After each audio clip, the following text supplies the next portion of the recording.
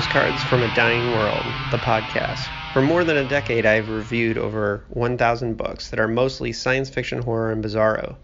This feed will feature bonus audio I have produced over the years, as well as a monthly digest of reviews based on what I've read each month, plus the occasional bonus material about my own fiction. Thanks for listening. Hey folks, before we get into this episode, I just gotta apologize. The sound is a little messed up. Paul sounds great, but my voice bleeds through on his recording, so you hear me twice. Paul sounds fantastic, and this is a great interview, so please listen to it anyways.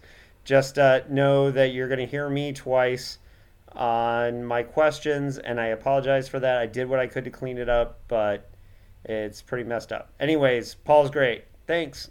Welcome to this special edition of Postcards from a Dying World. I'm really excited to have my guest here. Paul Mayhern is a really important person in the music scene or in the history of punk rock in my home state of Indiana. He was lead vocalist, I believe, right, of the Zero Boys, which is one of the seminal hardcore bands, punk rock bands of Indiana, and a huge influence on my novel, Punk Rock Ghost Story. They were referenced in and I believe quoted at the beginning of the book. I'd have to look and see, but they were a huge part of the inspiration for that. So, Paul, welcome to the podcast. It's very exciting to have you here. Thank you, David. Thanks for having me. Now, we're going to be talking about a class you're teaching at IU, but let's get into your background, where you come from, where you grew up, and how you got into punk rock, because that's what we're going to be talking about mostly today. Because you're old school, right? How did you get into punk rock? Well, let's see. So I was born in 1963, and I have older brothers and sisters. So when I was very young, they were teenagers and very much into 60s bands like the Rolling Stones and the Beatles. And so from very early on, I was very aware of the impact of music on teenagers.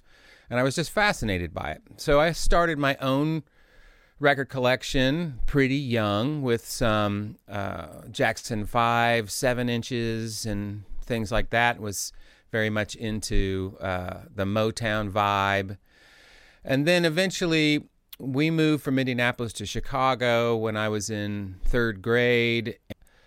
A few years later, I started to get more into heavier stuff, like metal stuff, like Black Sabbath. And, there was a little bit of a Elton John, David Bowie period there. But I was a record collector pretty early on and just got into like heavier and heavier stuff. I was way into Kiss and, a As little one bit into does at that Aerosmith. time. Yeah, that's right. And then I moved back to Indianapolis to go to high school. But at some point before I moved back, I became aware of the Ramones. But it wasn't until I saw the Sex Pistols on the cover of Cream magazine, or maybe in an article in Cream magazine, that it really hit me that punk rock was something significantly different than what I had been listening to. At least in my mind it was. And what appealed to me the most was it seemed to be laughing at the rest of my record collection. It seemed to immediately form some sort of, hierarchy based on sarcasm and cynicism about rock and roll, and I just loved that. And so, I got into, by 1977, I was pretty heavily into punk rock. I was at a very large high school in Indianapolis. I was the only punk rocker there out of 5,000 people at first, until I recruited some members for my first band.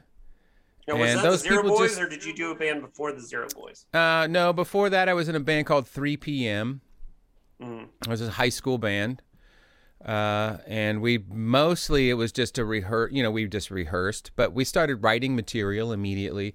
And it was at a house party thrown by that band that the Zero Boys scouted me. So the guys from the Zero Boys came to a house party that we're putting on. They were looking for a singer, and so they recruited me out of that band. Those guys are all a bit older, 8 to 10 years older than me. So I was, 16 and they were 23, and they'd all been in bands before and were really master musicians.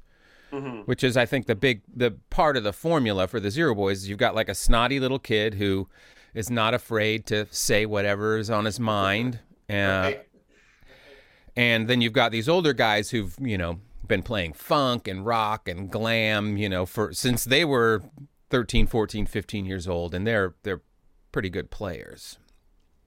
Now, a lot of people, if they're asked what was the first punk band in Indiana, a lot of times they'll just default say the Zero Boys, because you guys were the first band to really put the scene big on the map nationally. But there were a lot of other bands doing things like the Gizmos and Dow Jones and the Industrials, and there was stuff going on before you guys, right? So there was already a little scene for more than people give Indiana credit for a lot of times if you don't know, right?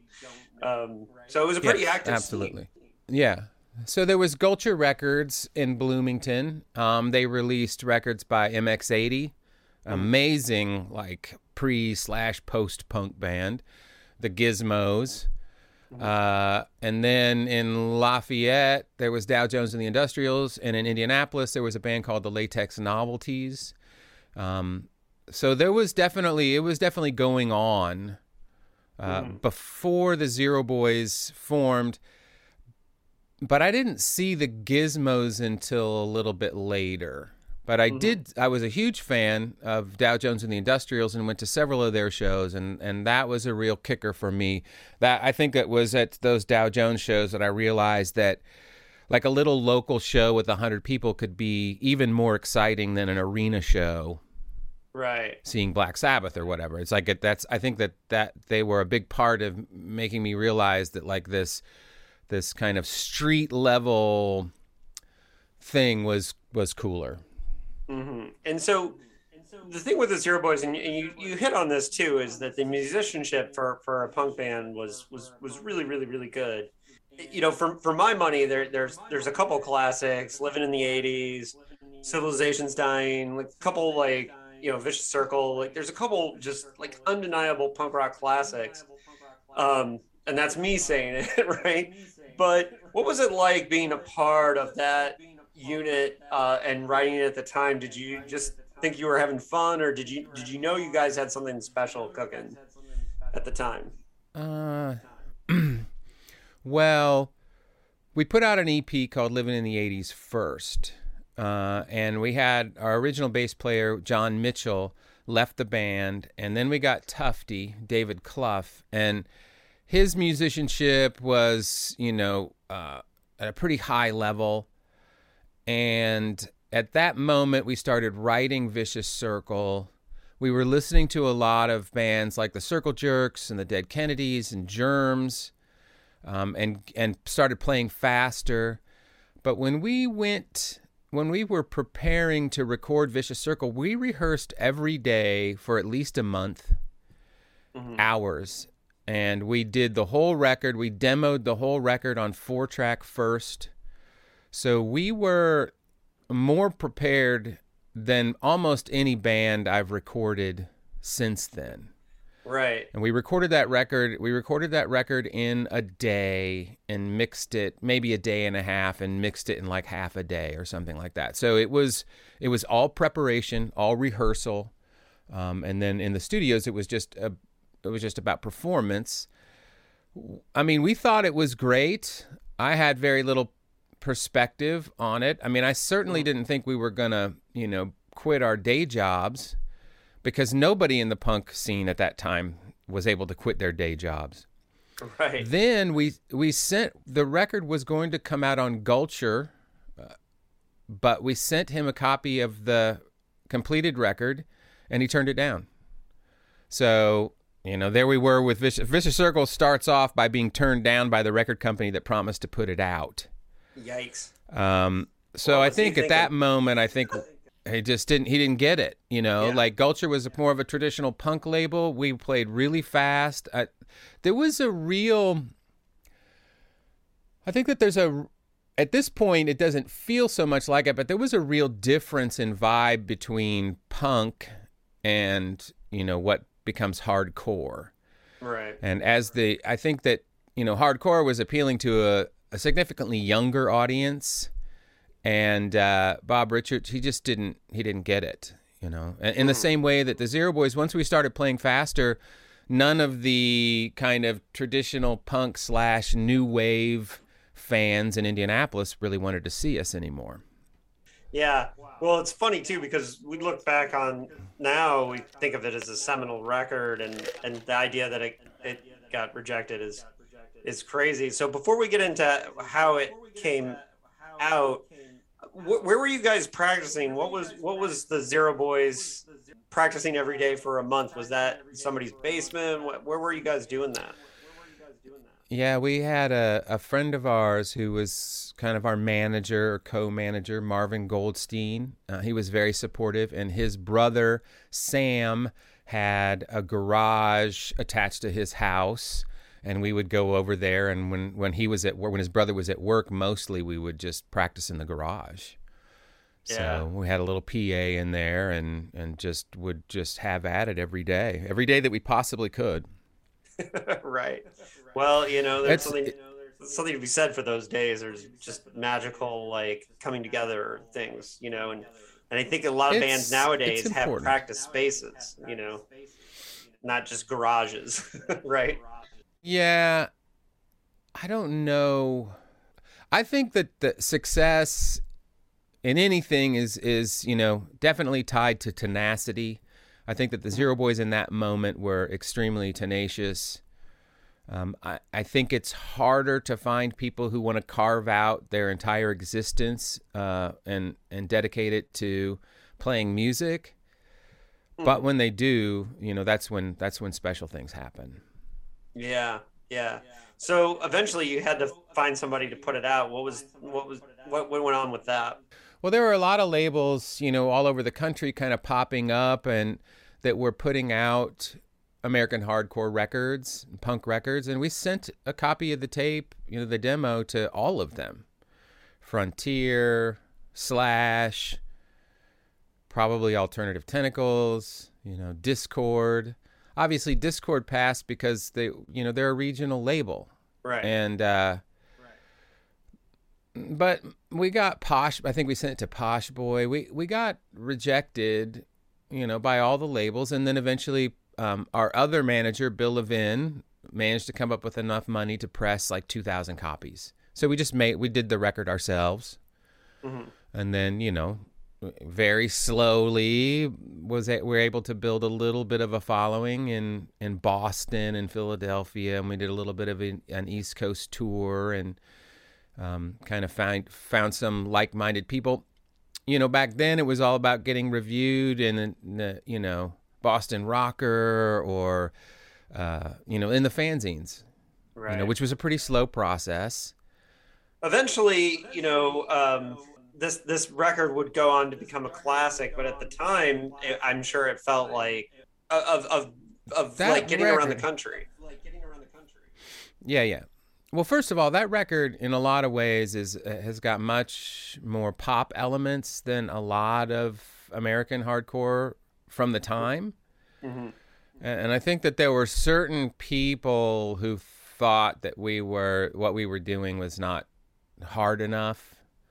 So it was hard for us, the closest big city to us was Chicago, but it was hard for us to get on bills in Chicago because we weren't hardcore enough. There was this pop element, but then, in our city, we had turned into this thing that was too hard.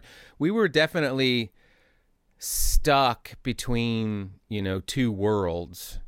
And I think that record didn't begin to see much success until, later generations of people who had kind of maybe grown up on pop punk and stuff like that. That I always had this theory that, like, by the time that Green Day comes around, those guys listen to Vicious Circle, and they like get it because they have like pop sensibilities and they're removed from it and it feels like an archival item, so.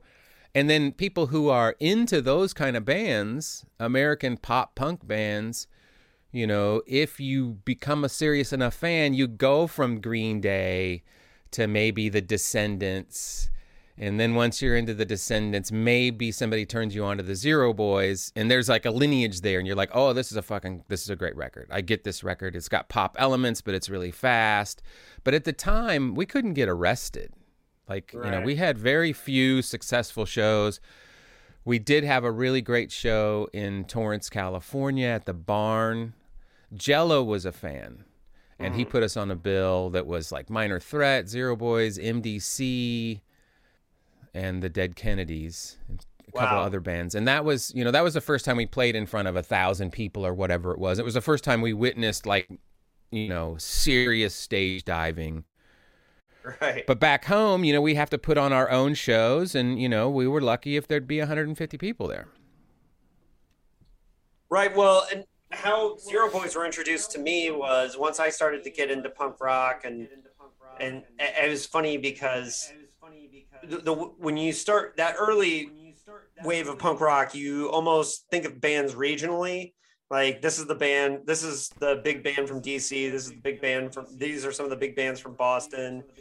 And the first time the Zero Boys were introduced to me, a friend said, "Oh, this is our Circle Jerks. This is the band from Indiana that was kind of our early '80s band, right?" And Right. so this would have been '89, probably. And I remember hearing it and just, immediately being like, this is really awesome. And it's funny because the impact that you guys had, I think sometimes like there's weird ways where you see the impact that, the fact that like a big New York City hardcore band like Leeway covers Civilization's Dying, right? Like that's just, Mm-hmm. it's cool, but it's just, it's a sign of respect that you guys probably weren't feeling when you were doing the band at the time at all. Yeah, definitely not. It took a long time. It took your exact generation, I think, to really kind of get it. Because you it guys just had already felt broken enough up. removed. Oh yeah, we were long gone by that time. Yeah. At least, at that point. But we've Yeah. had, a lot of people have covered that song. That's been great. It's been great to see that the music has some sustaining power. And, we've seen, like the last time Metallica played in Indianapolis, they played a couple of Zero Boys songs. What? So- I did not hear that. Right. Yeah, I mean they did this in a couple of cities at least, where it's like a couple of members leave, and then a couple of members stay on stage and they kind of blast through a couple of like local songs, and they did a Mellencamp song or something, and then they did a couple Zero Boys songs. So it's like, it's great. The Hives covered Civilization's Dying on an EP several years ago, and I guess that was a pretty big thing as well. As a record fan, a fan of recorded music, and somebody who understands the staying power of a piece of vinyl or a recording, that's really, really special to me. Because some of my favorite records are records that are really way before my generation. And so I Right. get it. Like, so I get it. Like, maybe my favorite record of all time is Easter Everywhere by the 13th Floor Elevators. That's not my generation. Right. That is in some ways a lot like the Zero Boys, where it's like, it's like a psychedelic record, but it wasn't a popular one at the time. Now it's gone on to be people recognized it as extremely influential and stuff like that. But so I get it, but I feel very removed from it. Like, I don't really necessarily feel like the 16-year-old who wrote the lyrics to Vicious Circle. I see it. That was so long ago. It hardly seems like me. Right. Well, A New Generation is one of my favorites. I have a lot of love for that record, and I think you're right that it just it's a good stamp in time. But even bands that were popular back in the day, I don't think people realize. For example, like Minor Threat is so well loved today in a way that I don't think they were at the time, but people like look back on that. And I think one of the reasons why is because they didn't constantly do reunion shows. There's never been a Minor Threat reunion show. So I think in some ways that band sticks in history in a really interesting and cool way. Not that, like you guys have gotten back together and done shows, and that's really cool, but the Descendants, for example, are back doing shows, and it doesn't take away from what they were doing. But I think Minor Threat being just a part of history and only part of history, I think is an interesting thing to look at. So, but well, Minor Threat made some of my favorite records of all time. I would put them in my top 5 American white rock bands of any genre, period. Yeah. And they broke up at a moment where everybody thought, well, if this music is going to become popular, it's probably this band. If the Zero Boys had been as popular as Minor Threat at that moment, we probably would have stayed together. Because they were, everybody was talking about Minor Threat. I mean, it was still a pretty small scene, but their star was shining pretty bright at the moment that they gave up. Yeah. And we'll get into the whole history of punk rock thing too, but I think, it's really interesting too, because if you've got bands like Black Flag that are coming out of LA and you've got Dead Kennedys coming out of the Bay Area, I think there's a special bit of struggle to being a band from, like, say, a Toledo or an Indianapolis or, one of these smaller cities, because you guys don't come with a scene. And one of the things that I wanted to talk about in my novel, Punk Rock Ghost Story, was the difference between the era when punk rockers, even still in the late 80s, like the Rednecks and Jocks wanted us dead, right? We weren't the cool kids in school, like post Nirvana, right? And so it was like, growing up in the Midwest, I don't know what it was like on the East Coast or West Coast, but in the Midwest, people wanted us dead. And you're only going to get 100 people at a show if you're lucky. Sometimes you'll have shows with 20 people, and you have to continue to act like you're super excited about it. Let's remember Green Day's first show in Bloomington had 8 people, one of which was me. Oh, you were at that show. Great. Yeah. Awesome. I was at that show. I haven't made sure I went. But the Midwest, like, it was a special struggle, I think made the bands have like a different edge. What do you think about that idea? I mean, I think that that's very possible, but I don't want to make light of the struggle of a band like Black Flag. Those guys, they really trudged the path that so many people have, followed since them. They're the ones that toured and toured and toured and toured and slept on floors and ate next to nothing. And so they really, I have a great deal of respect for them. But back in their hometown, were they playing larger shows? Yes. Like, did the fact that LA or that area have like an entertainment industry have some sort of an impact on that? Yes, probably. Less so in DC. But in Indianapolis, there was no place to play. There wasn't a 9:30 club. You had to put on a show, build a stage in an old dog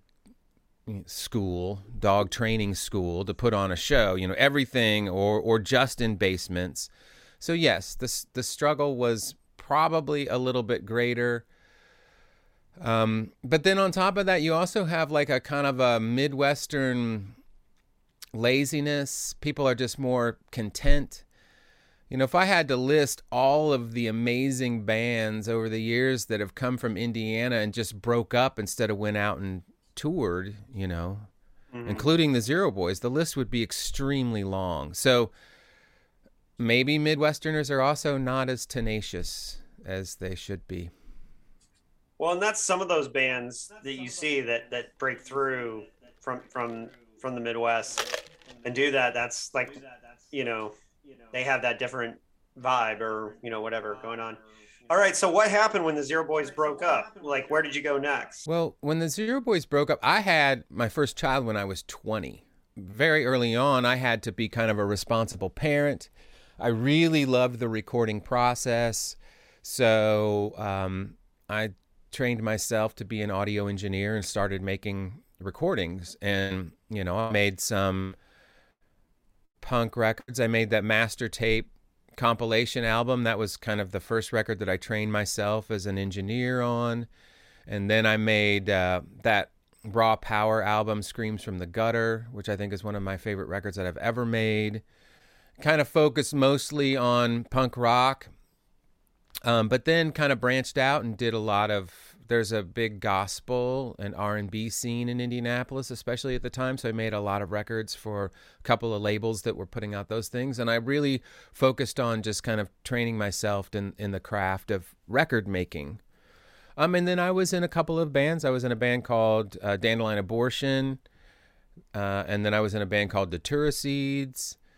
And these are bands that are, they still have a lot of punk energy, but they're a little more pop psychedelic or something. And then that's kind of just what I've been doing this whole time is like making records. And I've always got some kind of little side band or something that I'm working on and raising kids. Yeah, but you also got into teaching, right? So was it through the music angle, or like how did that happen?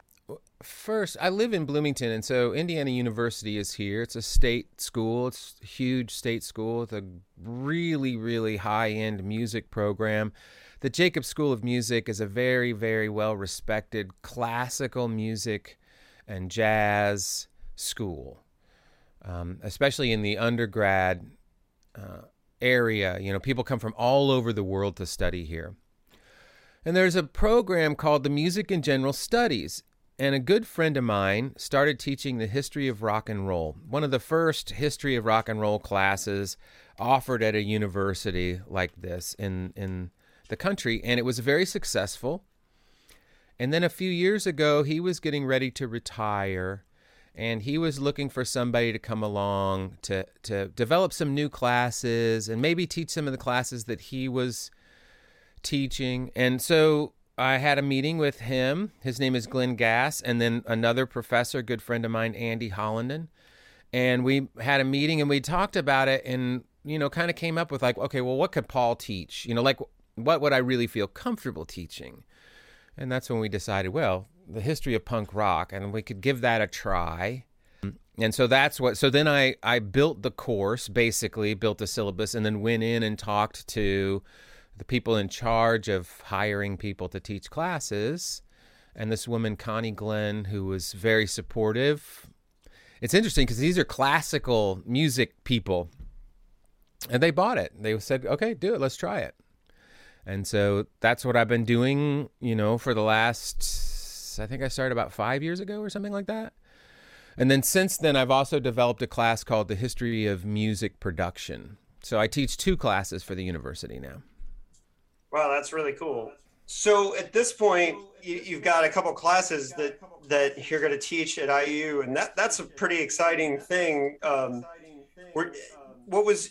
you ever taught before, like these classes at the music school, and on any level at all before, or was this a totally new thing? Yeah, so before this, I did teach some audio engineering classes. I taught an advanced mixing class, the audio engineering department, and then I taught like a basic audio engineering class for the media school. But those weren't classes that I really developed. They were classes that kind of already existed, and I came in and I taught them. Mm-hmm. This was different because I had to build these classes. They didn't exist. As far as at a major music college, I don't think a class like the history of punk rock exists anywhere else in the world. At least probably not the way I'm teaching it. Which is one of the reasons why I was interested in talking about it. We'll get to that. You know what I realized I didn't dig into, which I want to, is what was it like for you growing up in punk rock and rock and roll, recording like blues and gospels, and what did you learn from exploring those other genres with musicians that you could apply to the genres you grew up on? Music, really is all pretty much the same. Musicians are mostly the same. They're beautiful, magical, awesome people. It doesn't really matter the style. I became really good friends with a lot of people that, never listened to punk rock, don't even really know what punk rock is, but doesn't matter. These are great people, and we're working on their art. And so it didn't really matter to me. It did at first. I wanted to just make records that I wanted to make. But because I was in a financial situation where I had to make money and I was kind of forced outside of that box, that's when I really realized that, it doesn't really matter what kind of music you're making, as long as the people are good and they're struggling at their craft and trying to make it better. Then I was all in for trying to help them with that. Yeah.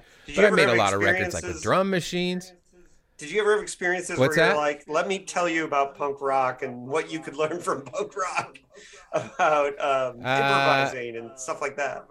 Not really so much, because most of those records, outside of that genre of like punk rock or indie rock or whatever you want to call it, those were records that I was more engineering than producing. And so my role was just to help them, capture what they were doing. And I would make suggestions, but I'm a listener, in situations like that. So I would just listen and then try to help.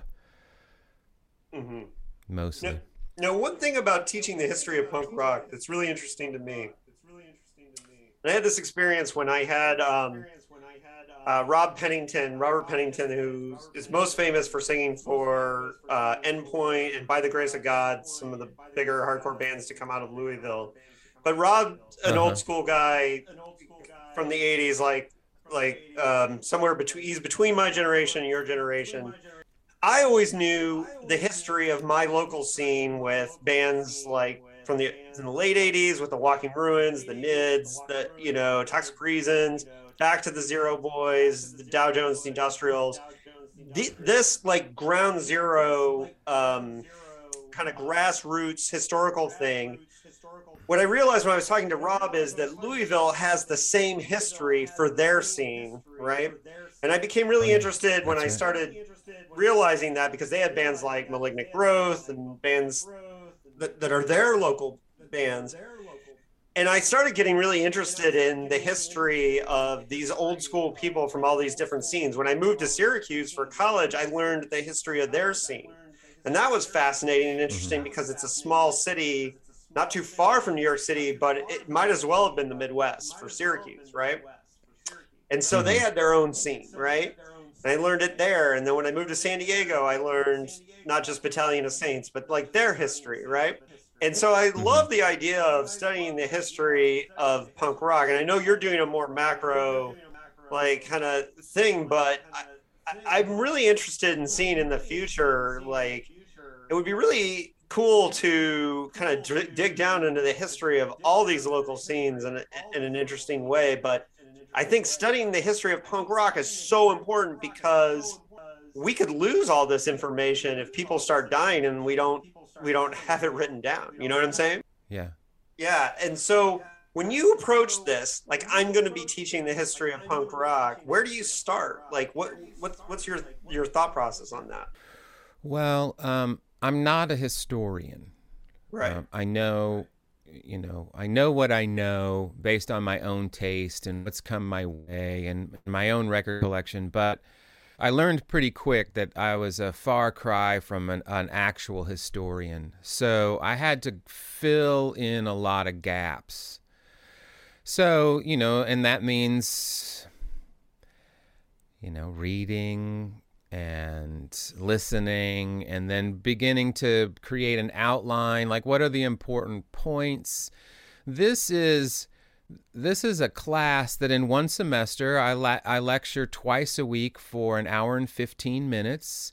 So there's 30 some classes, which seems like a lot, but there's a lot to cover. Totally. So, I begin with the kind of concept of what is the punk attitude in philosophy. So we talk about Diogenes, the cynic, the Greek philosopher, who's brings cynicism into light. And then, we move into the 60s kind of garage rock bands and look at what might potentially be one of the first or the earliest punk rock songs that were recorded. And then we go to Detroit and we look at Detroit and the Stooges and the MC5 and the Detroit riots. And the whole time we're trying to look at like what is the environment that these things are created in. And then we're in New York, and we're looking at the Ramones and Blondie and all that kind of stuff. And then eventually we get over to England and we look at all those bands and, and then it goes, into kind of like post-punk, and then it goes into American hardcore. And it's a lot of information, but it doesn't get too deeply into any particular group, except for in the case of like the Ramones. I'll do a whole class on the Ramones. I do a whole class on the Sex Pistols. I do a whole class on the Clash. I do a whole class on Nirvana. But mostly it's me covering a lot, and then also listening is a big component. So for every class, there's a playlist of 12 songs, 10 to 12 songs. So these students they get tested on the lecture components, and then they get tested on musical identification. And over the course of the semester, they have like 350 songs that they have to memorize well enough to be able to identify them from a 30-second clip. Mm-hmm. And then they also have to write about the book that we use is Please Kill Me by Legs McNeil. So they read from the book while we're in the New York scene, and then they give us, they give me perspectives. I ask questions about like what's going on and why. And, then when we get to the anarcho-punk stuff, we talk a lot about anarchy and that sort of concept. When we get to the straight edge thing, we talk a lot about straight edge. And that's perfect because by the time we get to Minor Threat and straight edge, they've seen a shit ton of people die, right? It seems like it's a class about heroin addiction almost, like that's a big component of like drug abuse and stuff. And so when you get to the straight edge movement, it makes sense to them, even though these are kids who, if they're lucky, they have an uncle that listened to Blink-182. They are so removed. They are so removed. These are kids that have been born, since 2002 or something like that. They're young people. Yeah. And so you really have to spell the whole thing out for them. Like, why is this important? Yeah, I had an interesting. They don't have any information. I have a millennial nephew who's very into sports and doesn't like music or art really in a lot of ways. And I was trying to explain to him why hardcore was such a fundamental part of my life and why it was so important. And I tried to explain the feeling of stage diving and singing along to a song that means a lot to you. He just had no context for it. He couldn't understand it. But I'm assuming your students by the end of this class, like I'm sure some of them say, "Oh, I see now why you were so into it," right? I'm sure you've heard that many times. I think so. Yeah, I have. There's a lot of people who get really turned on to punk rock, people who tell me things like classical musicians that will tell me things like, well, I didn't know, 2 weeks into this class, I didn't think I was going to be able to make it. And then now at the end, I'm a genuine fan. I love it. I get it.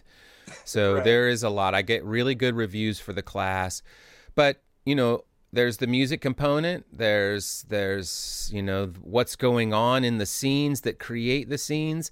And then there's the overarching stuff, like the do-it-yourself thing, which I think they can really relate to because we live in a do-it-yourself world in a lot of ways that was greatly informed by the American hardcore scene.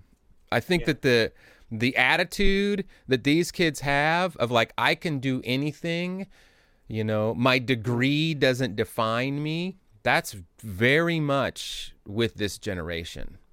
So they do get drawn into those sorts of things about it. Yeah, and it's some of the scene. I will say now. Look, I have a little bit of bias because I'm straight edge, and I've been straight edge since 1989. But with Minor Threat, there's some things that I think is so interesting about that scene. Minor Threat, Government Issue, like those bands, that they were like sons and daughters of politicians and ambassadors, and that they come from like these really intense places of privilege, a lot of the kids in that scene, and they all went to school with. They were the ones that got picked on by Brett Kavanaugh's. Just weird. Exactly. Yeah, it's just such a weird little Yeah. anomaly of a scene that I think it's one that, it's one of the reasons why I'm really drawn to the DC scene, reading about it. Yet. Right. Yeah. Yet. That scene doesn't exist without the Bad Brains. Oh yeah, yeah. And I'm a huge Bad Brains So fan. I think that the punctum, the nexus of the DC scene was that those guys, and you see this across the history of punk rock, you have to see somebody older do it, or somebody older who's got the concepts.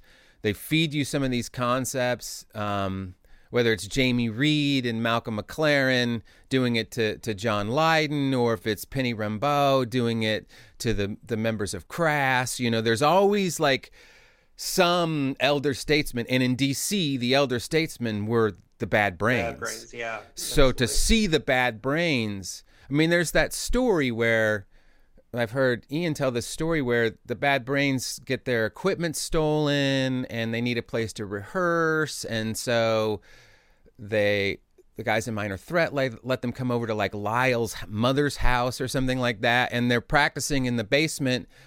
And the guys in Minor Threat are like embarrassed because they feel like their equipment is so shitty. And then the Bad Brains get up and start playing on the same gear. And they realize, oh no, our equipment isn't shitty. We're just not nearly as good as the Bad Brains. When you see something like that, you immediately can become better.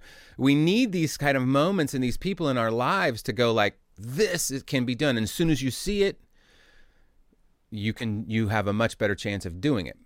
So, and, as much as I love the straight edge movement, and I think it's very important, I think it's very interesting that even though these kids are mostly white and come from privileged backgrounds, we're not talking about the Bad Brains.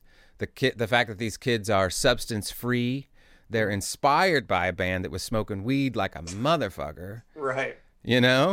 So it's like, that's not really, those things are not necessarily what's important when it comes down to the human to human connection mode. Well, listen, he gets.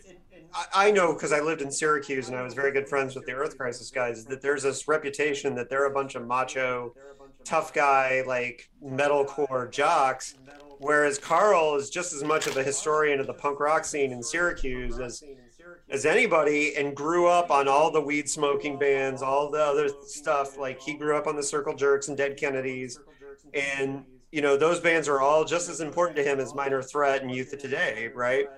So I think the older school straight edge kids didn't have a straight edge scene or a wide one. They had to listen to everything, and they couldn't just like exclusively just listen to other edge bands, because it wasn't a thing. There wasn't enough of them yet. Yeah, certainly they didn't. Yeah.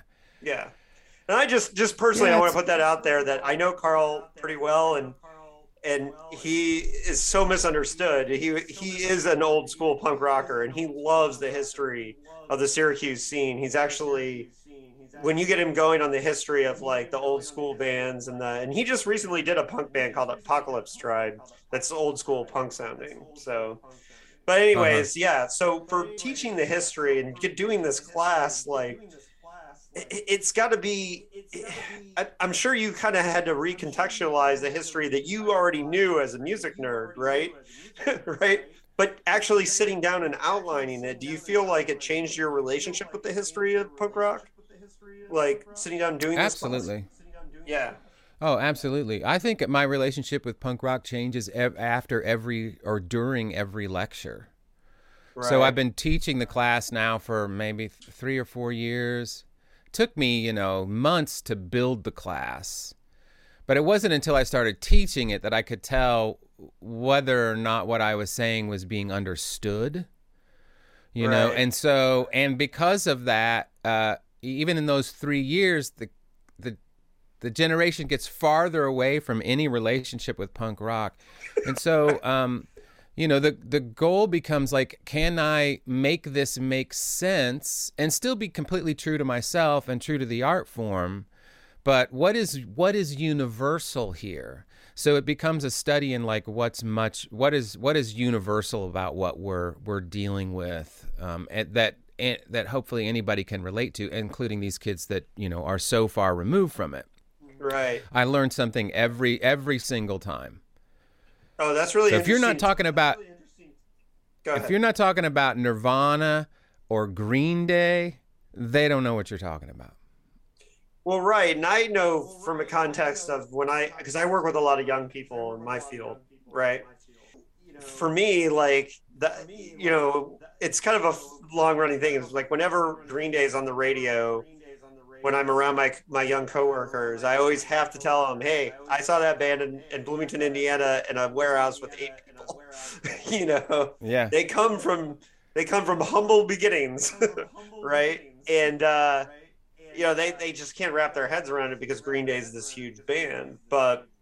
And I do think and yes, I wrote a book about the difference between punk rock before Nirvana and punk rock after. So that's like a really interesting thing to me and Rob and I talked about this in the interview that I did with him, was that it was hard for a lot of us who grew up pre-Nirvana on punk rock, even though I respect Nirvana individually as musicians, I like the music. It was hard for me to see the thing that I was getting beat up for years, right? And taking all this kind of abuse suddenly become the thing that the cool kids were doing, right? And that was a hard transition for a little while, where it was suddenly acceptable for, dudes on the football team to have a mohawk or, listen to music that, they knew who Mudhoney was all of a sudden. And I'm like, what is going on? So you taught a whole class on Nirvana. So you had to talk about that weird transition. Like how did you relate to that before you wrote the class? And then after doing the class, like that whole Nirvana shift? Yeah, I don't know that there was a big shift in my attitude towards what you're talking about. I recognize that right away. I know that like up until that moment in time, whether you were a punk rock band or an indie rock band or just like a freak band or an outsider, like you knew if you went to see Scratch Acid in 1989 or whatever, that those guys were only doing it because they really wanted to, right? I mean, they weren't making any money. The Flaming Lips at the time, it's like there was no one was making any money. So you knew for sure that you were on some level getting this pure thing that was not cut with capitalism. And that was a big, important part of the scene for us. Yeah, that's a very good point. It was not as much so for people a little bit older than me, because the Ramones were on basically a major label and they were trying to have major label success. The Pistols were on major labels. The Clash were hugely successful on major labels. And then you look at bands like the Go-Go's or Joan Jett. These people sold millions of records. But then American hardcore comes along, and American hardcore comes along at the exact moment that the capitalists are no longer interested. So because of that, it builds this huge do-it-yourself scene. And that's very, very important. There's a big shift in the class in that moment. It's like one section ends and another section begins. And it begins with, okay, what's different here? Now the fans aren't in their 20s anymore. The fans are mostly in their teens, and nobody cares and nobody's making any money. And then that builds slowly across that section up to Nirvana. But we see Nirvana coming.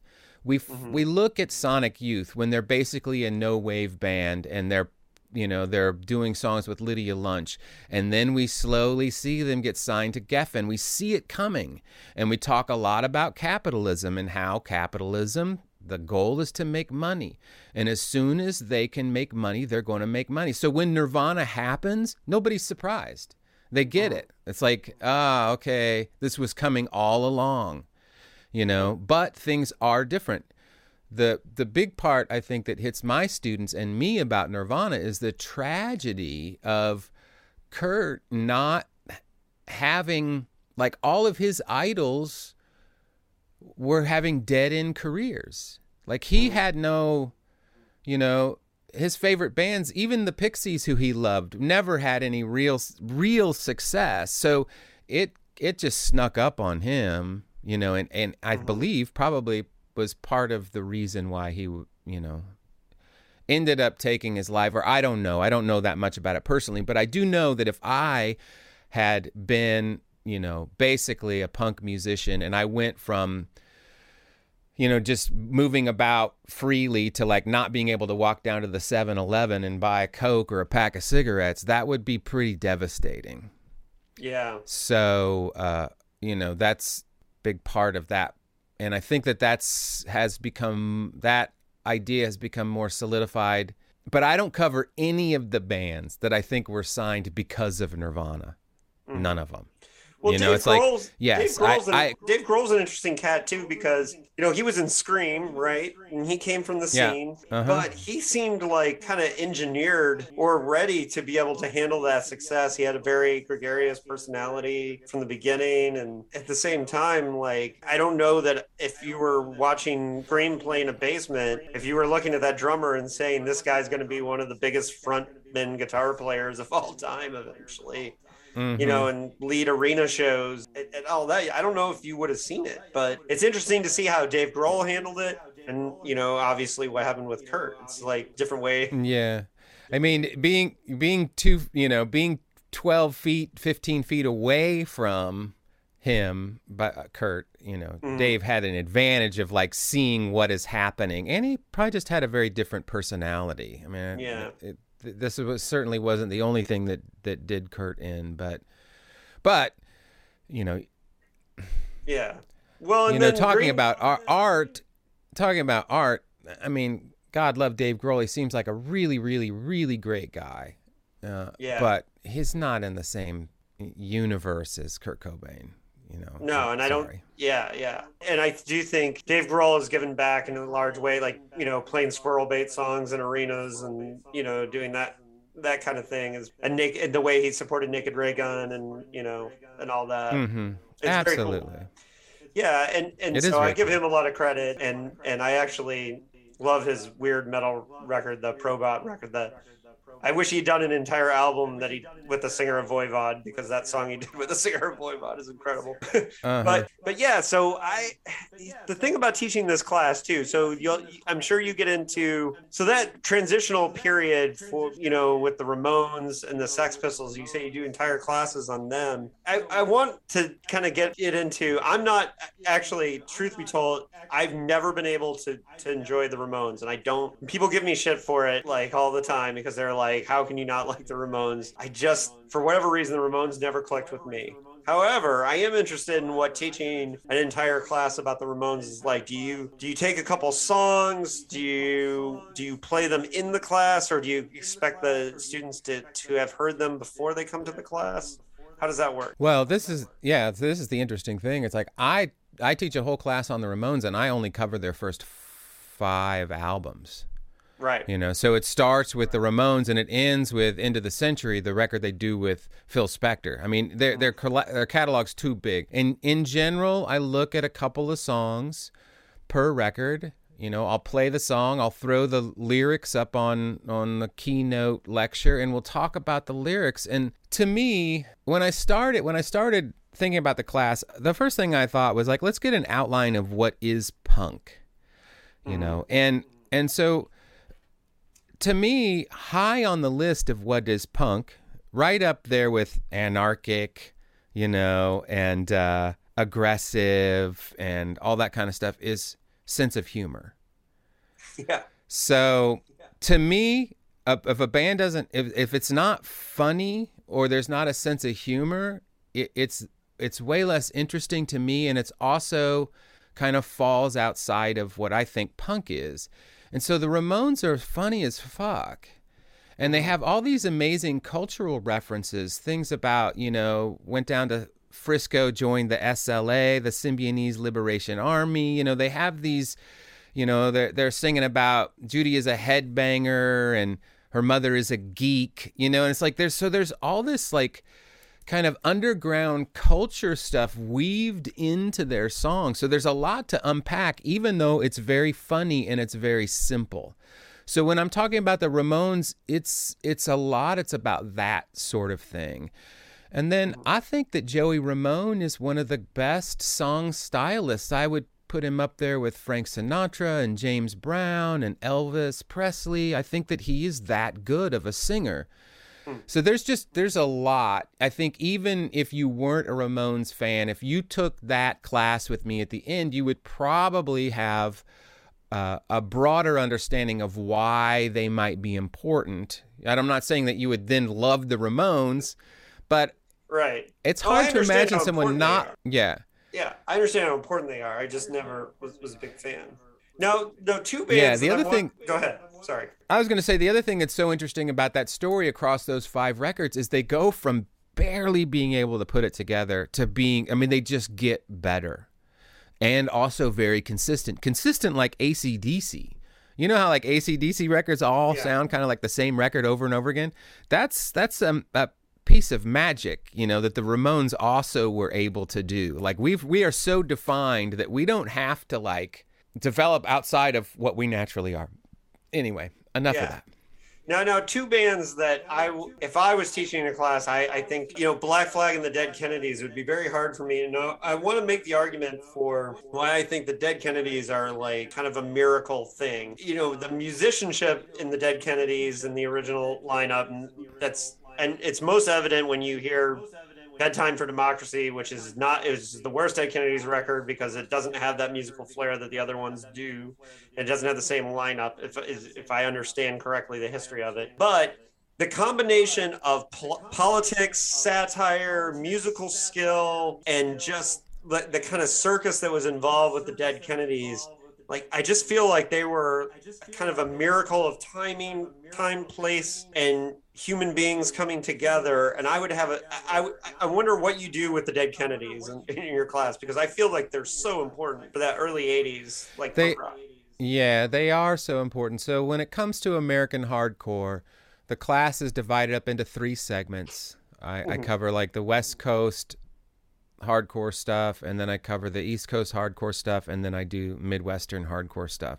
So the Dead Kennedys don't get enough time. I play a couple of songs, both from Fresh Fruit from Rotting Vegetables, and I point out that, like, you know, so much of punk rock is this minimalism.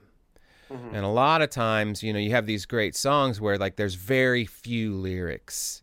You know, like Minor Threat were masters of like saying a whole lot with very few words. This is very much like the Stooges or the Ramones, right?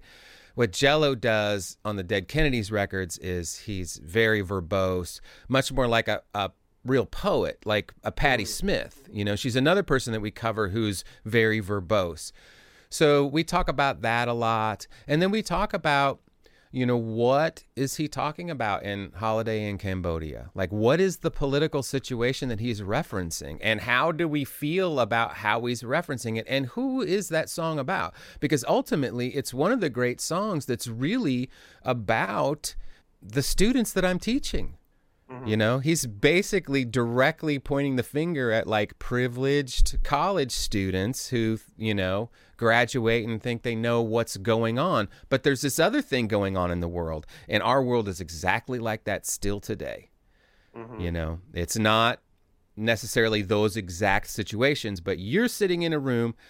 How ridiculous is this? You're sitting in a room listening to some old white guy with white hair talk to you about punk rock. You think you're going to leave this class and know anything, yet there are places in the world where the struggle is absolutely fucking real, and that's what this song is about. So that's how I approach the Dead Kennedys in the lessons, you know, that Jello presents. You know, it's like real world shit, and it's really, really smart, and it's really, really funny. See, if it was that smart but it wasn't funny, I wouldn't be as interested. Well, and that's what I think people why they couldn't repeat the Dead Kennedys without Jello. Why they couldn't just get another singer and do it. That's absurd. It's absurd to think of that. Yes, and my hot take is I think Plastic Surgery Disasters is their best record. But and I will say, Nazi Punks Fuck Off was my first punk rock song, so they have a special place in my heart for that too. But What about the Misfits? Because we haven't talked about the Misfits, and I think I would have a hard time not talking a lot about the Misfits, even though Glenn Danzig is kind of he's Glenn Danzig, you know. But the Misfits, The Misfits get a fair amount of time in the class. They don't get a whole class, but probably almost a third. But again, I cover all the early stuff. You know, like everything I play is, you know, the singles before Earth AD. Because part of my concept is I'm going to tell you about this band. I'm going to tell you what I'm excited about. I'm going to put their songs on the playlist. Hopefully, one of these bands is going to appeal to you, and you're going to have a whole lot of music that you can go and discover yourself. So I don't try to be a completist with this thing. It's just like I'm just trying to give you a taste of all these things. I think the Misfits are the kids. They respond to the Misfits, and the thing that's weird is it's like, you know, I throw up that Crimson Ghost logo and I'm like, have you seen this? And they're all like, yeah, we know that. I'm like, but do you know what it is? And like, you know, half of them, maybe a third will go like, I think it's a band called the Misfits. So that's like, you know, that's it, there is that image that appeals to them. And the Misfits are catchy, and Glenn's a great singer. And but then, you know, you look at a song like Bullet, and you know, it's fucking crazy. Like, that song is crazy. And like, think about that from the perspective of somebody who's never really been into punk rock. Right. You've learned a lot about punk rock up to this point, and then like, here's this person who's singing about the president getting shot and singing about like bodily fluids and you know, it's just like, I think that they're fascinated by Danzig, and he sounds like Morrison. And these kids all know who Jim Morrison is, you know. Yeah. That style of singing is so much easier for them to digest than a lot of the stuff that I cover. Right. So, and then I would say Black Flag and all the Hermosa Beach bands and that whole thing. You said you kind of just cover the West Coast in one class, but I'm sure, you know, what songs do you go for Black? I think so much of Black Flag and the Circle Jerks is that LA scene and that struggle. One thing you have with that is you have Decline of Western Civilization to show people, to say like, hey, if you really want to learn more about it, you know, we have this movie. Well, yeah, there's two movies that I have them watch that really help with the American hardcore stuff, and that is the movie American Hardcore, and then Decline of Western Civilization. Yeah. And so, American Hardcore. So yeah. So they watch those like in the week. That's like a homework assignment. They watch those before I start teaching American Hardcore. So they do have some kind of concept, and they get information, and that way they're able to ask questions. When it comes to Black Flag, it's a, you know, I try to weave in this whole scene aspect. So, of course, it starts with Keith as the singer, right? And then we know in 20 minutes, we're going to be onto the Circle Jerks, and you see the same guy. So I covered the first record, and then I cover Jealous Again, and then I cover Damaged. You know, I play Six Pack. You know, and then, of course, that leads into the fact that in the next class is East Coast Hardcore, and we're going to see Henry Garfield, you know, and so it ties it all in. So that's a big part of the way I'm trying to teach the class. It's like, it's not exhaustive, but I want you to see these people over and over again so you get a sense of how small this scene was. Yeah. You know, here's this guy that joins Black Flag. He's on the other side of the country, and he comes in and he becomes the lead singer of Black Flag. Black Flag has already had 3 amazing singers, but he changes the history of Black Flag. So, after working in an ice cream shop with Ian MacKaye.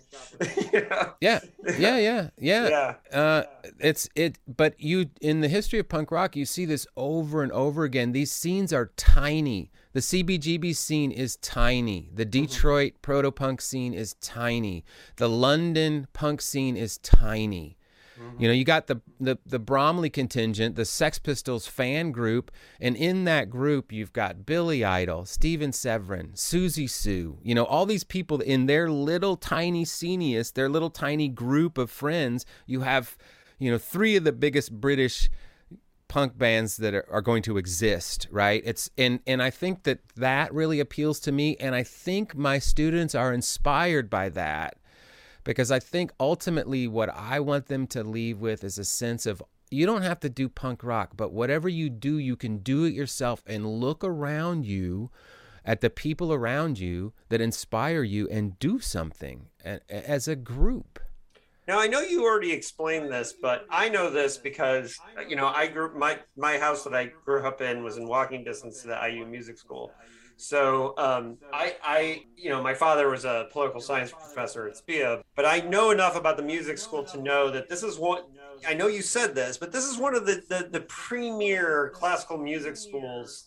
Some of the most famous classical musicians have come through there. So now that we've talked about what you're doing, it's clear that you know what you're doing as far as teaching the punk rock history, and, you know, but how does the music, and you've talked a little bit about how the students react, and I get that the young students are getting something, but how does the music school, I would think that they must be pretty excited that they have access to somebody who was on the boots on the ground, as it were, as far as the American hardcore scene, teaching this class. It's a really unique opportunity. Yeah, I mean, it's a wonderful environment. I you know, any kind of music, no matter what it is magic to me. And being around those environments, being in those buildings, walking past the rehearsal spaces where you're hearing, you know, world-class young musicians training with world-class teachers, it's absolutely magical. So it's a real gift to be able to teach in that environment. And it brings a level of seriousness and, you know, respect to the concept of what I'm doing. Mm-hmm. But the classes are really for students from the other colleges on campus. Mm-hmm. So what I'm trying to do is bring in political science majors to take the class. I'm trying to bring in Kelley Business School students to take the class. Of course, I get some classical musicians, but the point is that a music school like that needs to have income streams. And so the whole Music and General Studies program is about bringing people from other areas of the university into taking classes. In my class, the History of Punk class, it's worth 3 arts and humanities credits. So if you come to Indiana University, you have to get 6 arts and humanities credits. If you take my History of Punk Rock class, there's half of them right there. Ooh, and that that brings in, every time I have a student show up to my class from somewhere else on campus, that's bringing money into the music school. So it's serving a really important function for everybody there. And because of that and other reasons, I feel like there's a great deal of respect for the program, the Music and General Studies program, you know, with everybody within the music school. Even though we're kind of a little bit outside, what we're doing is different than what they're doing. Now, you have a unique opportunity in teaching this. You're teaching all these songs by these other bands, and you can take, for example, Filler by Minor Threat and assign it and say, here's what Ian MacKaye was trying to say with this song, or you can take whatever. But you have a unique opportunity as you were writing punk rock then. Have you taken any Zero Boys songs and talked about your process of writing the lyrics and saying, here's what we were trying to express at this point? Yeah, when I get to Midwest hardcore, there is a Zero Boys song on the playlist, but just one song. Mm-hmm. But they are all very aware from very early on. In the very first class, I kind of give my credentials as why I'm teaching the class. This is why, you know, I know what I know, and I try to be as real and humble about it as possible. But they know who my band are, and every once in a while I'll get a student that's like, you know, oh my goodness, I really love your band or whatever. But I feel like I spend an appropriate amount of time on the Zero Boys, maybe a little bit more than I would if I wasn't in the band. But let's face it, the Zero Boys are not really a big, important band in the history of punk rock.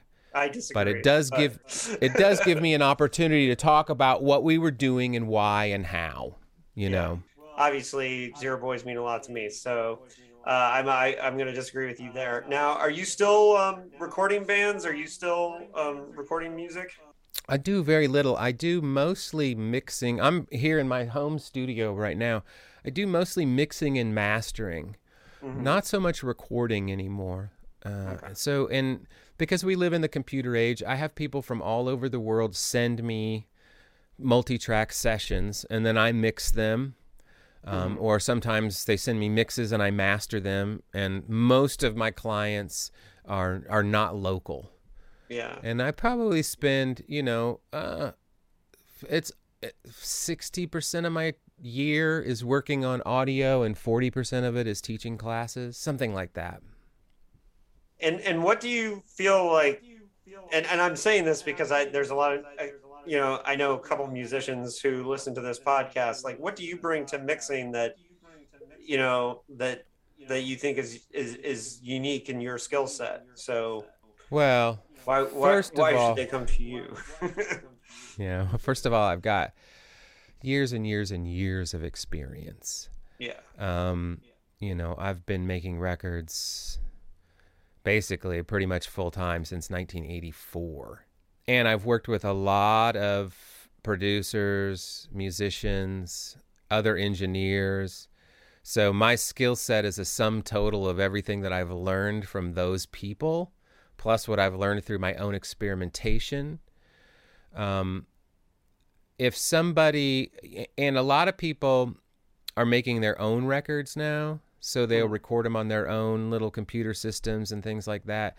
I think that if you can afford to hire someone like me or somebody else with my experience or skill set, you're going to learn so much about what's possible and how it's done. I work with a lot of young people, and I always take the time, like if they're mixing their own stuff, and I'm mastering it, I will kick it back to them. I don't think that the low end is right here. I think you got the vocals too loud, things like that, and so I feel like in some ways I'm always teaching when it comes to younger clients. But, the concept that somebody who is brand new to this and maybe is a good musician and has bought Pro Tools and they're going to make their own record and it's going to be as impactful or as powerful as it could be if you find the right engineer with experience, that's an absurd concept, I think. Yeah. So whether it's me or anybody else, I also think collaboration, everything I've ever learned of value, almost everything I've ever learned of value in the audio arts is by working with somebody who's a little bit older than me or has a different experience. You see something once, you hear it once, and it's immediately your trick.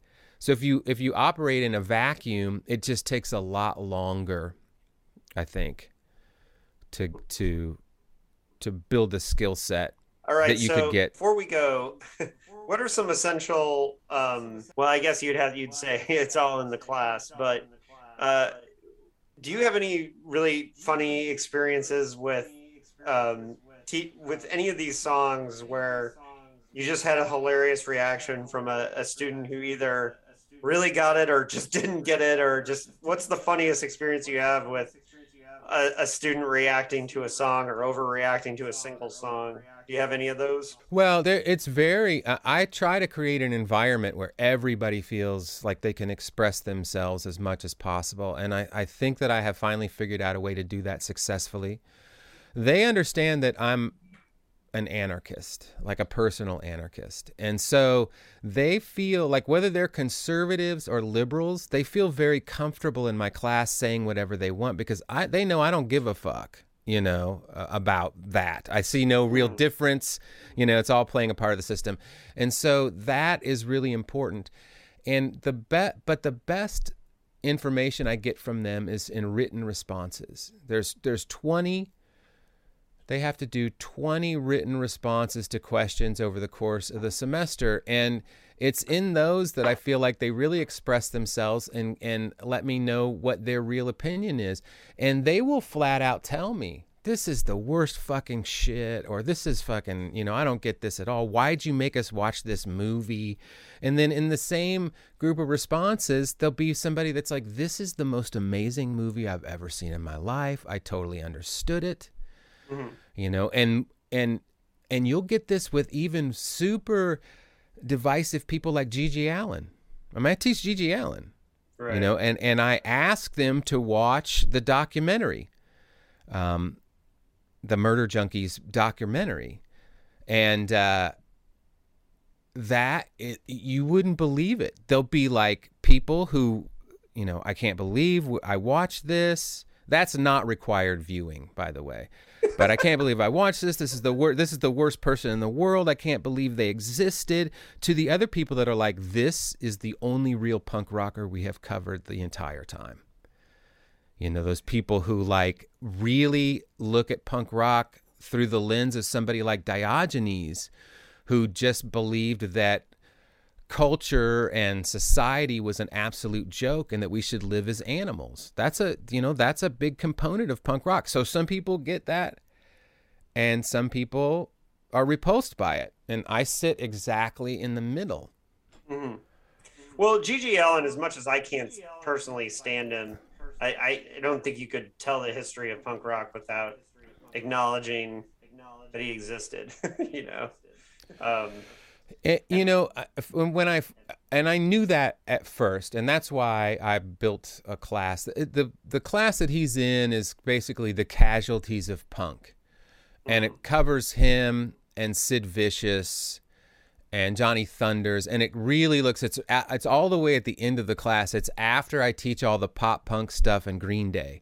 So I want to end on a very intense note because things kind of lighten up in that area. And so when I first started teaching Gigi Allen, it was like that exact attitude. You can't do this without teaching Gigi Allen.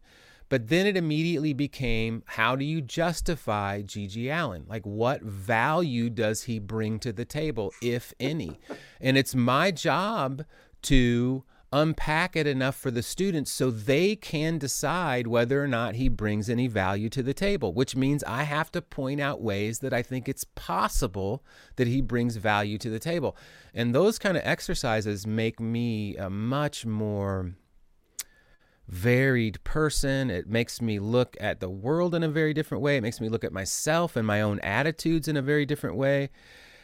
And those responses from the students amplify that because, in reality, do we want to live in a world where Gigi Allen that there's no room for a Gigi Allen? Like, do we want to live in a world where Gigi Allen doesn't exist? Oh man, that's a hard question for me because I really struggle with him. But at the same time, there was a time when I was a teenager when I thought "Suck My Ass, It Smells" was hilarious, right? So, yeah, and that, yeah, he's funny. The question, here's a question for you: is Minor Threat funny? A couple songs, but I think more Minor Threat channels rage, right? It channels the frustration of youth. And I think, for me, that's kind of the value of it. You see, Bad Brains to me is a band that's not very funny, but as far as punk rock goes, but it's just incredible. Like, there's no feeling in the world like a show opening with The Big Takeover, like that song is just, one of the fundamental. I could watch the video of them opening the show at CBGB's in 1982 with The Big Takeover a million times and never get tired of watching it, right? And there's some feeling about that where they're not necessarily funny, but and it's interesting that you bring that up because Dead Kennedys was the first punk band I heard, and it was the humor that appealed to me. But then the seriousness of like the message also appealed to me when I heard Bad Brains shortly after that, and I heard Minor Threat, and and somewhere in between there's the circle jerks that have both, right? Uh-huh. So I don't Yeah, know. this is a big thing for me. This is something that I've thought about a lot. No, Minor Threat are not a funny punk band. So maybe funny isn't the right word. But is there a sense of humor to Straight Edge? I think there is. I think it's fucking there's a brilliant sense of humor there. Yes, it's rageful. You can have rage and humor at the same time, but the way he presents it, it feels like he's making fun of all of these other people, right? And I think that that's comes from a place of a sense of humor. That's true. And they did Stepping Stone. They did cover Stepping Stone. So. Well, and you brought up Filler. That's definitely a humorous song. But I mean, even Screaming at a Wall is, you know, that's got a sense of humor to it. Now, if you want to talk about Fugazi, I don't know that there's a sense of humor in Fugazi. So there's the difference to me between, and now we're like splitting hairs, but that's kind of the difference between, you know, like punk and whatever Fugazi is doing, is that I feel like Fugazi takes itself very seriously and Minor Threat don't. Yeah. Well, they also had that weird cowboy song too. So, yeah, we'll steal your money and steal your shows. Like, yeah, well, that's true. And, you know, it's funny. I have a friend,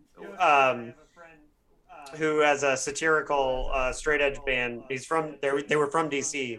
Called Good Clean Fun. I'm not sure if you're familiar with them, but they came out at a time when the straight edge scene was very serious, you know, in the late 90s. And it was, you know, very militant, you know, and then they did a sarcastic straight edge hardcore band called Good Clean Fun.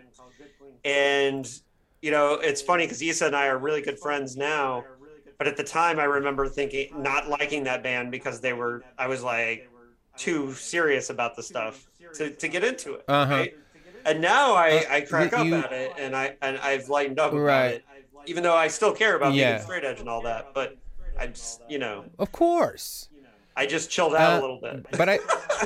But I do think that is the component that for me, this is one of the things that the class has really taught me a lot is like, what is funny or has a sense of humor and what doesn't, and how the stuff that doesn't have a sense of humor appeals to me a lot less. You know, but that's just my own personal journey. Yeah. You know, when things get too serious, then it's less appealing to me. Yeah, and it's funny because none of the very serious bands that I have been friends with who are serious political bands they're all funny people in person, you know. They all have great sense of humor, you know. Race Trader, you know, one of the most controversial bands of the late 90s hardcore, you know, scene. Those guys are hilarious. All of them are very funny dudes. Very serious bands. Yeah. You know. Well, one thing that we didn't talk about, but I'll make this very brief, is that I believe that there needs to be experimentation and invention in order for music to be really appealing to me.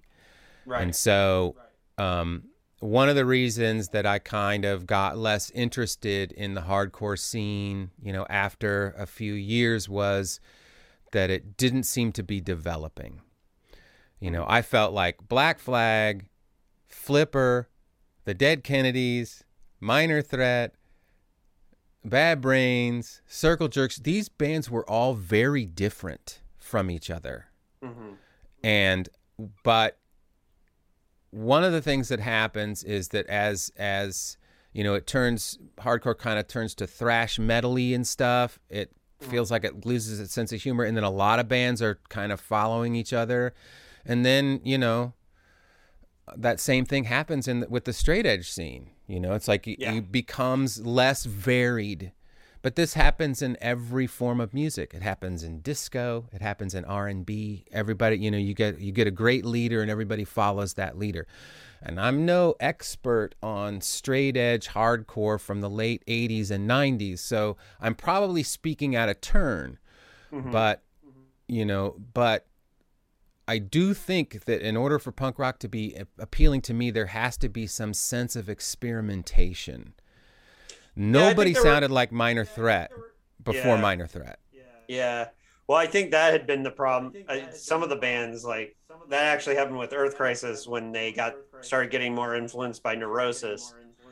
Then, and then their third album, a lot of people like jumped ship, and then they did a record that everyone thought sounded like rap metal. And they were just trying to do new things because they didn't want to put out the same record every time.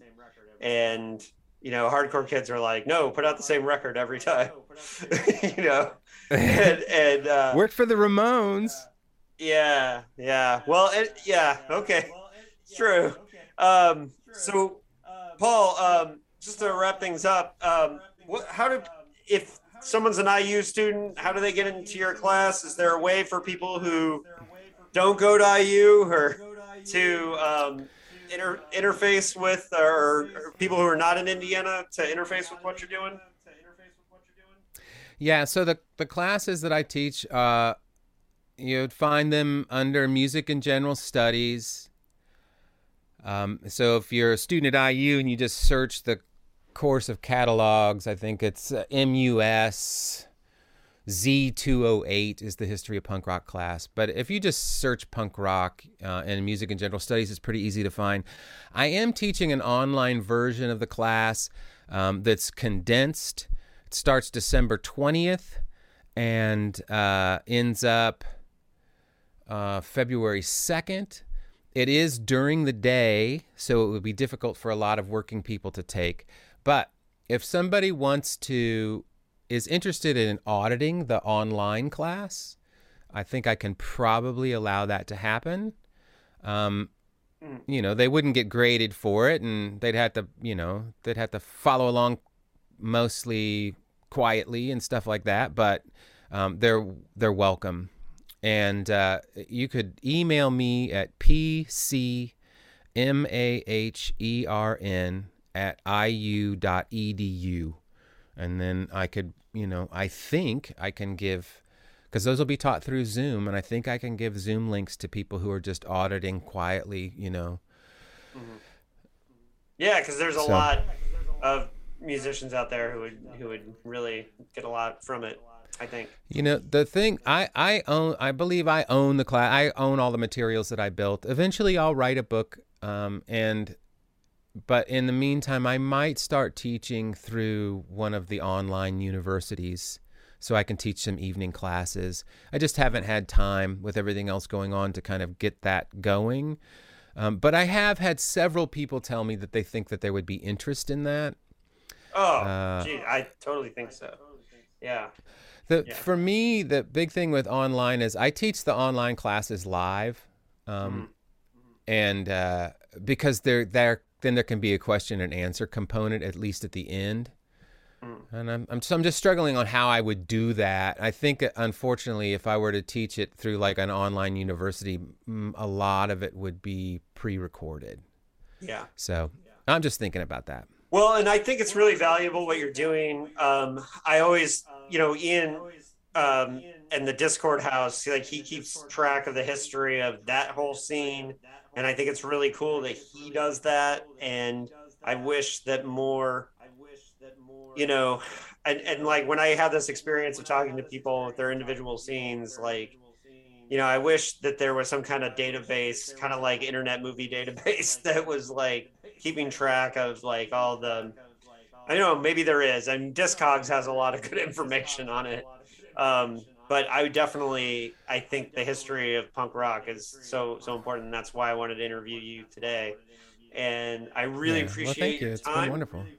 Yeah, I really appreciate your time. The Zero Boys, obviously big fundamental, band for me and a huge influence on my novel Punk Rock Ghost Stories. So I really appreciate you giving me some time today, and I hope the listeners got a lot out of this. We can, and you told people how to get in touch with you. Are there any other social medias or things where you want people to find you, or websites or anything? No. No. But no, I mean, just if somebody wants to get a hold of me, they can email me. I don't really have a website for the classes. Zero Boys have an Instagram account, but it's not very much used. Are you guys playing any but shows? yes. With the Zero Boys? We played 3 shows this year. We don't have anything else booked. The way we usually do it is if somebody contacts us and they want to do a show, and we're all, because everybody works and stuff, so and we can make it happen, then we will. And we made it happen 3 times this year, and that's about the average. We'll play 2 or 3 shows a year. Usually we try to do them at festivals, where there's already an audience, seeing other bands. Those are the kind of things that we like to do, because those tend to get people that travel in from a lot, greater distances, so more people have an opportunity to see you when you play at those festivals. Mm-hmm. And shout out to my homie John Zeps in Indianapolis, who was the one who knew how much Zero Boys were important to me and connected us on Facebook and said, "Hey, you should be friends with Paul on Facebook, because he knows how much the Zero Boys are important to me." And I wouldn't have seen your post about this class without that. So I shout out to Zeps. A Hoosier I miss very dearly. So shout out to him. Zeps is one of He's such an Zeps amazing is one of the greatest player. people in the world. Yeah, that's great. where the Zero Boys, we rehearse in his basement whenever we do rehearse. Yeah, that's awesome. No, he's in the documentary, the fake documentary we made for Greg's story. So, that's awesome. Yeah, he pulls out one of the fake records and talks about seeing them with the Zero Boys in the '80s. So it's funny stuff. All right, Paul, thank you. Is that online? Yeah, I'll send you the link. Okay, great. Because you're in it. Footage of the Zero Boys is in it. So, well, you'll be hearing from my lawyer then. Right.